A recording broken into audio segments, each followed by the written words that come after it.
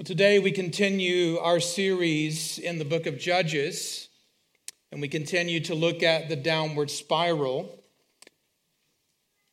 We're at the heart of the book, 3 chapters that deal with Samson. The cultural impact of the story of Samson is quite impressive. His story has been depicted in movies by the likes of Cecil B. DeMille and VeggieTales. His story has been told in songs by the likes of The Grateful Dead, Regina Spektor, and my favorite, the blind Reverend Gary Davis. His story has been captured in paintings by the likes of Rembrandt, Gustave Doré, and Van Dyck. His story has been carved into sculptures by the likes of Michelangelo. His story has been dramatized in symphonies by the likes of George Friedrich Handel. Yes, the same musical genius that composed Handel's Messiah. His story has even been reimagined in novels by the likes of C.S. Lewis. Everyone who has read The Lion, the Witch, and the Wardrobe will know the story that when Aslan, the king of Narnia, is bound and his mane is cut off and shaved at the stone table, Lewis expects the reader to remember Samson and Jesus. Unlike C.S. Lewis, most artistic depictions of Samson show him as a scantily clad, mostly naked, bodybuilding muscle man. Like a Marvel Comics superhero performing incredible feats of strength, wreaking havoc on villains, rescuing damsels in distress, or resting in the afterglow of another escapade or conquest. The author of the book, 5 Masculine Instincts, says he likes to imagine Samson in Ray-Bans, a man bun, and a CrossFit t-shirt, hiking through some remote Redstone Canyon, documenting his adventurous life on Instagram. He is the model man driven by passion and restless for adventure and romance. Clearly, we have a different idea about what makes for a model man. For all we know, Samson was just an ordinary, long-haired, fully bearded guy with a dad bod. But seriously, though, can you spot the problems with all of these cultural depictions of Samson? Most of them focus on Samson's physical appearance and attributes. They draw attention to his physical prowess, not to the Spirit's power.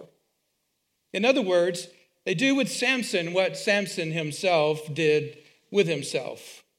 And that's part of our collective ongoing problem as the people of God.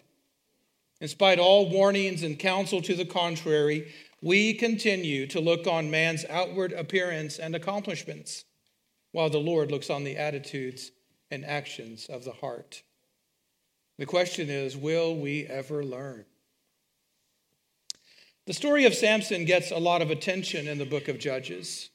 It covers 3 chapters right in the heart of the book. It tells a complex and messy story about an ordinary man who was set apart by God for extraordinary purposes. One moment we see Samson with his head in heaven, the next with his fingers in the mire. On the one hand, Samson is the quintessential man of the flesh, the gangster of love, a joker, a smoker, a midnight toker who gets his loving on the run. On the other hand, Samson is the archetypal man of the Spirit, a strong judge, a courageous leader, a prayer warrior, a bold savior. One day he is walking by faith. The next day he is walking by sight. And I think one reason we love Samson so much is because we relate to Samson. We see in Samson a picture of ourselves. We know about the conflict and the struggle between the flesh and the spirit. We feel that in our bones, and we see it in his story. And so did Israel. Samson was the embodiment of his people, Israel. And like that nation, this judge experiences the infamous cycle of apostasy in his own personal life. His story reads like a tragic comedy. Some scenes are absurdly exaggerated, silly, campy, and funny, and other scenes are terribly explicit and violently graphic.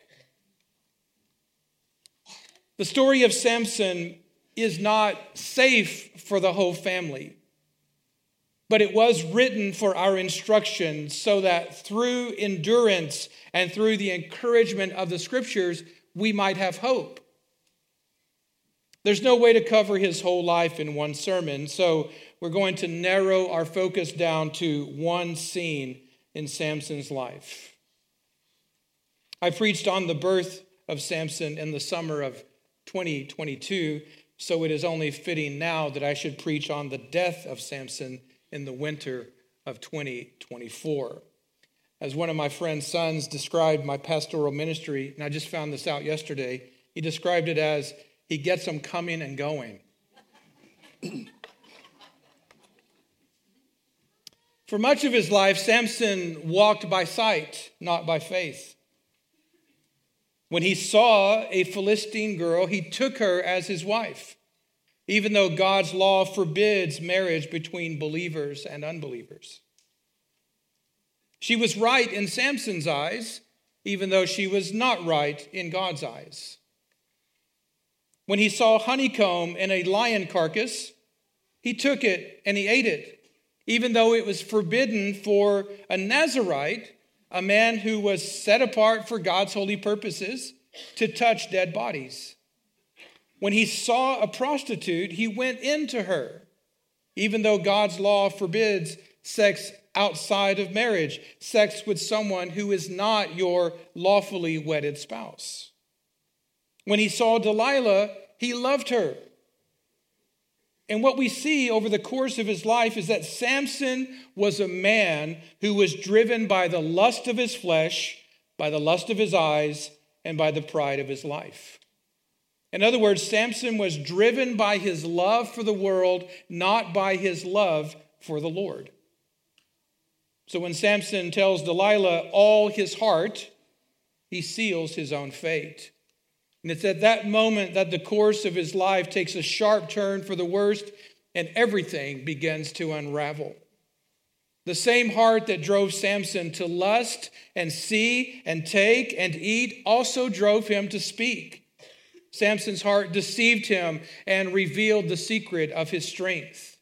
And when Delilah saw that he had told her all his heart, she sold him out. Like the serpent in the garden, she seduced him, and his enemies subdued him, and his enemies cut off his hair and gouged out his eyes. And in that moment, we learn that the outward symbols of his strength and his weakness were cut off. And just as his heart was bound with sin, so now his body is bound with shackles. Friends, the body does not just keep the score. The body conforms to the heart. Now, as bad as all that might seem, and it is very bad, it's a terrible story, I want you to notice that all of that actually serves as a kind of severe mercy. The Lord loves Samson. And we know he loves Samson because he disciplines Samson. The Lord disciplines those he loves. So in this story, we see God using all the shame, pain, and misery that Samson experienced, not to hurt Samson, but to heal Samson, to humble him before the Lord. And through that experience, through that time that he spent in blindness and weakness, Samson began to feel compunction in his soul. Compunction is a fancy word that has to do with the heart being pierced. It involves the cutting of his conscience, a circumcision of his heart, a change of his mind, a crying out in prayer, and communion with the Lord. God used these means of grace to renew Samson's spirit and to restore his strength, not for Samson's power and glory, but for the Lord's power and glory. So Samson humbled himself before the Lord, and the Lord lifted him up. And when we come to this last day of Samson's life, at the climax of his story, I want you to see what is unfolding here. I don't want you to miss the point that what is unfolding here is an all-out, full-scale worship war. I've said worship is life and everything else is just details. Well, today, hear me say, worship is warfare. And it is for the glory of God and the life of the world. What you have happening here is a worship war. The Lord of the Philistines gather to sacrifice a great sacrifice to their fish god, the god of fertility, and to rejoice. And they proclaim a false gospel. They say, our God has given Samson, our enemy, into our hand. Now, to them, that gospel was true, but to us, that gospel is false. And not only that, when the people saw Samson, they praised their fish god and they sang false hymns to him. Our God has given our enemy into our hand, the ravager of our country who has killed many of us. They are singing the victory of their fish god over against the God of Israel. They use the word ravager here on purpose. The word ravager means the one who desolates our country and dries up our land. In other words, the Philistines were blaming Samson for the drought and the devastation that had come upon their country. And they believed that when they shaved his head and captured him and caused him to grind grain like an ox, that they had tamed and domesticated the God of Israel, which Samson represented. And when their hearts were merry, they said, call Samson that he may entertain us. So they called Samson out of the prison and he entertained them. They're not asking Samson to put on a show. They're not asking him to perform tricks. They want Samson to make them laugh. Some scholars play up the wordplay in this story, and unfortunately, that only plays out in Hebrew, but not in English, but there is a way for us to play along. And let me show you what I mean. The Hebrew word for entertain here means make us laugh. And that word in Hebrew looks and sounds quite a bit like another Hebrew word that looks and sounds like the word crush. And so by using this wordplay, the divine author of Judges is letting us in on a joke that he's playing with the Philistines. He's letting the readers and the hearers of this story in on the punchline. The Philistines want Samson to make them laugh, but Samson will make them flat. They might laugh him to scorn, but he will grind them like corn. Now, how did Samson make them laugh? Not by telling jokes, not by performing tricks, not by acting silly. It is likely that the Philistines stripped off his clothes and made a spectacle of him in his nudity. Look at this circumcised man, this mighty warrior who has been turned into a muzzled weakling. This man who has been transformed into an ox. They exposed Samson to public humiliation, mocking and scorning and shaming him. And they were entertaining themselves at Samson's expense. At some point, Samson says to the young man who held him by the hand, "Let me feel the pillars on which the house rests, that I may lean against them." The temple is full of men and women. The lords and leaders of the Philistines are there. Hundreds and hundreds of people are gathered for this worship service, and they're all looking on while Samson entertained them. They are deriding him but in his heart and in his spirit, he is deceiving them. He is going along to get along. He is playing a game with them because of what he intends to do next. Samson calls to the Lord and prays two things. "O Lord God, remember me." Could be that up to this point in his life, he has felt forgotten by God, forsaken by him. "O Lord God, remember me." And in his weakness, he prays the second thing. "Strengthen me one more time, O Lord God." He's been brought to the end of himself, and he knows that whatever happens next must happen in the power and the grace of the true and living God, and not in and of himself. Yes, he wants to be avenged on the Philistines for his two eyes. Not because he necessarily wants to see all that is around him, but because perhaps now he wants to see the true and living God. So Samson grasped the two middle pillars on which the house rested, and he leaned his weight on them, his right hand on one, his left on the other. And Samson said, "Let me die with the Philistines." And then he literally stretched out and extended and offered all his power to these pillars. And the house fell upon the lords and upon all the people who were in it. And the dead whom he killed at his death were more than those whom he killed during his life. And he died with the Philistines. What just happened here? What happened is that Samson regained his strength in the spirit, and then he relinquished his life in service to God. Samson learned by experience what you have heard and what you know by the word of Jesus Christ. "If anyone would come after me, let him deny himself and take up his cross and follow me.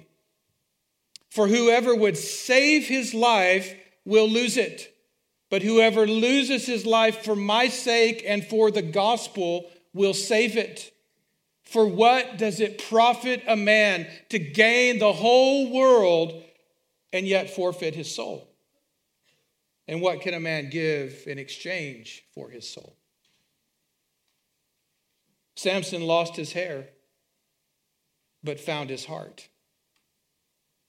He lost his sight, but he gained his soul. Samson became weak in order to be strong. He became blind in order to see. He was bound in order to be set free. He was taken captive in order to take captive his own thoughts. He was crushed to death in order that God's people might be brought to life. And it is for this reason that the Holy Spirit says of Samson that by faith he conquered kingdoms, obtained promises, stopped the mouths of lions, quenched the power of fire, and was made strong out of weakness and became mighty in war. Now, if we stopped right now, you could walk away from this place with a bit of a history lesson, some moral principles, and perhaps even a few spiritual insights. But you would not yet have the gospel of Jesus Christ. And since the Lord sends his ministers to preach the gospel, I feel compelled to tell you the good news of Jesus Christ from the scripture. Otherwise, this sermon will have no saving power, neither for you nor for me. This sermon will simply become as weak as any other ordinary message. So remember the foundational question for all of our scripture reading that we have tried to impress upon you over the last several years. What does this story have to do with Jesus? As you know from reading the story of Samson, it is not safe for the whole family, but it is salvific for the whole family because it was written for our instruction and our insight. As Jesus said to disciples on the road to Emmaus, Everything written about me in the law of Moses and the prophets and the Psalms must be fulfilled. Thus it is written that the Christ should suffer and on the third day rise from the dead, and that repentance and the forgiveness of sins should be proclaimed in his name to all nations. So if Jesus opens our minds to understand the scriptures, then we will be able to grasp that all of those stories are but a foretaste of things to come. They are but a foretaste of revealing to us who Jesus Christ is, and that includes the story of Samson. They were all but shadows of the reality who is Jesus Christ. So let me show you what I mean. If you were to go back over the whole story of Samson, asking the Spirit to show you and tell you what this story has to do with Jesus, then this is what you would see.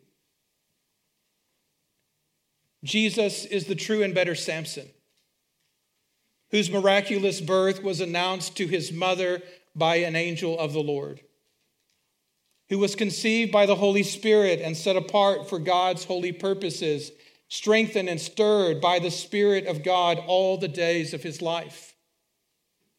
Jesus is the true and better Samson, who came from heaven and sought a bride for himself from among the nations, who conquered that roaring lion who roams the earth seeking someone to devour, who truly honored and obeyed his mother and his father. Jesus is the true and better Samson, whose words are sweeter than the honey from the honeycomb, who brings the sweetness of life from the bitterness of death, who spoke in parables and gave the secrets of the kingdom to little children. Jesus is the true and better Samson, who gives a wedding feast for his family and friends and prepares a table for us in the presence of our enemies, who ate and drank with prostitutes and loved all sorts of women, even those who were caught in sin, and he treated them with dignity and integrity. Jesus is the true and better Samson, who judges the living and the dead, who casts fire on the nations and draws water from the rock of salvation, who is the gateway to heaven and the door to salvation. Jesus is the true and better Samson, who set aside his power and glory and surrendered himself and submitted to his Father's will. He was betrayed by a friend for a few pieces of silver, handed over to the Gentiles, and was denied 3 times. Jesus is the true and better Samson, who was bound with cords, afflicted in body and soul, blindfolded, mocked, beaten, scorned, bruised, and shamed, who was disfigured and transformed from the Son of Man into a beast of burden, who bore our sins in his body, carried his cross to the skull, and laid down his life for our sake.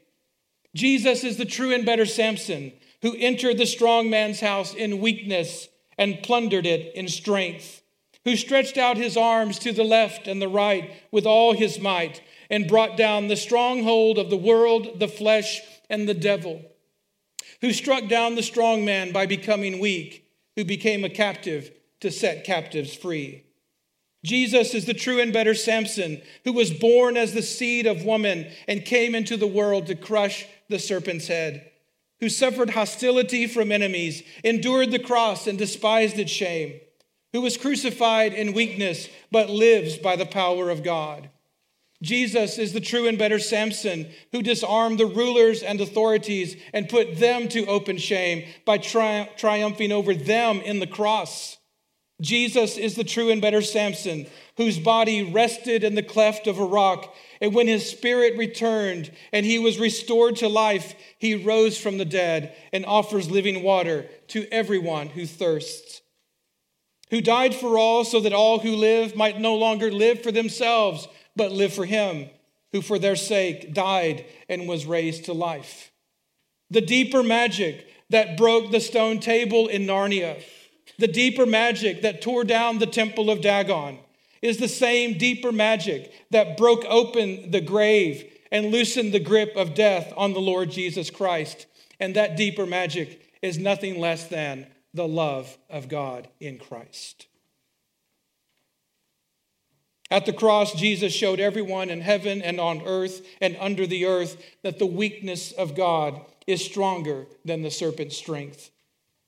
Only Jesus was able and willing to pay the ultimate price for our deliverance, to do whatever it took to take down the strong man, to go all the way to hell and back again in order to defeat the strong man and crush the serpent's head. You have heard with your ears what this story has to do with Samson, and you have seen with your eyes what it has to do with Jesus. But now the question we ask is this: what does this story have to do with you? Perhaps like Samson, you have not loved the Lord your God with all your heart. Perhaps you have followed too much the devices and desires of your own lusts. So now what should you do? What can you do? What must you do? Humble yourself in the eyes of the Lord, and he will lift you up. Pray to the Lord and ask him to remember you. To remember you the way he remembered Samson. To remember you the way he remembered the thief on the cross. To remember you in your moment of desperation. Pray to the Lord and ask him to strengthen you one more time in your time of need, in your moment of weakness, to strengthen you yet again.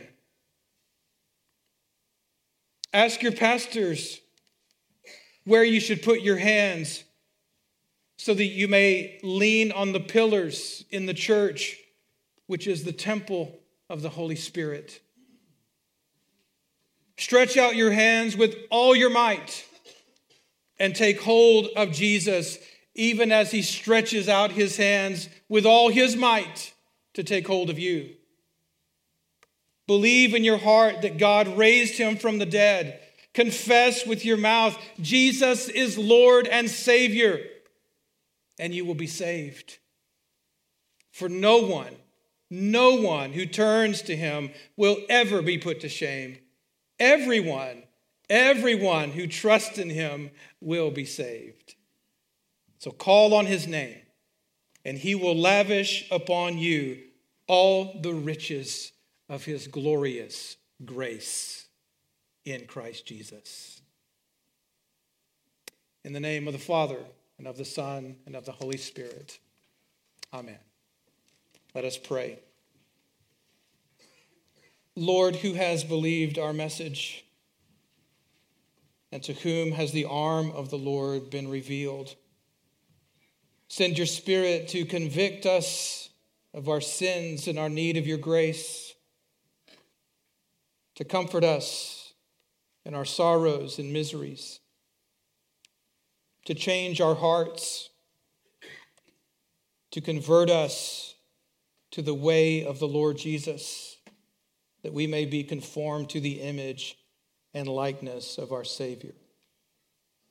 We pray that the word that you have sent forth today will not return empty to you, but that it will bear much fruit and accomplish the purpose for which it was sent.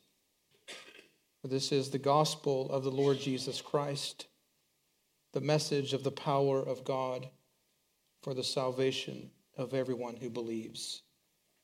For those who believe, deepen our faith, anchor our hope, strengthen our love. For those who doubt, steady them, help them in their struggle, bring them to faith in Jesus. And for those who do not believe, we pray that you will grant them the grace and the gift of faith, that they may reach for Christ, seek for him, and find him, for he is not far from any one of us. These things we ask and pray in his name. Amen.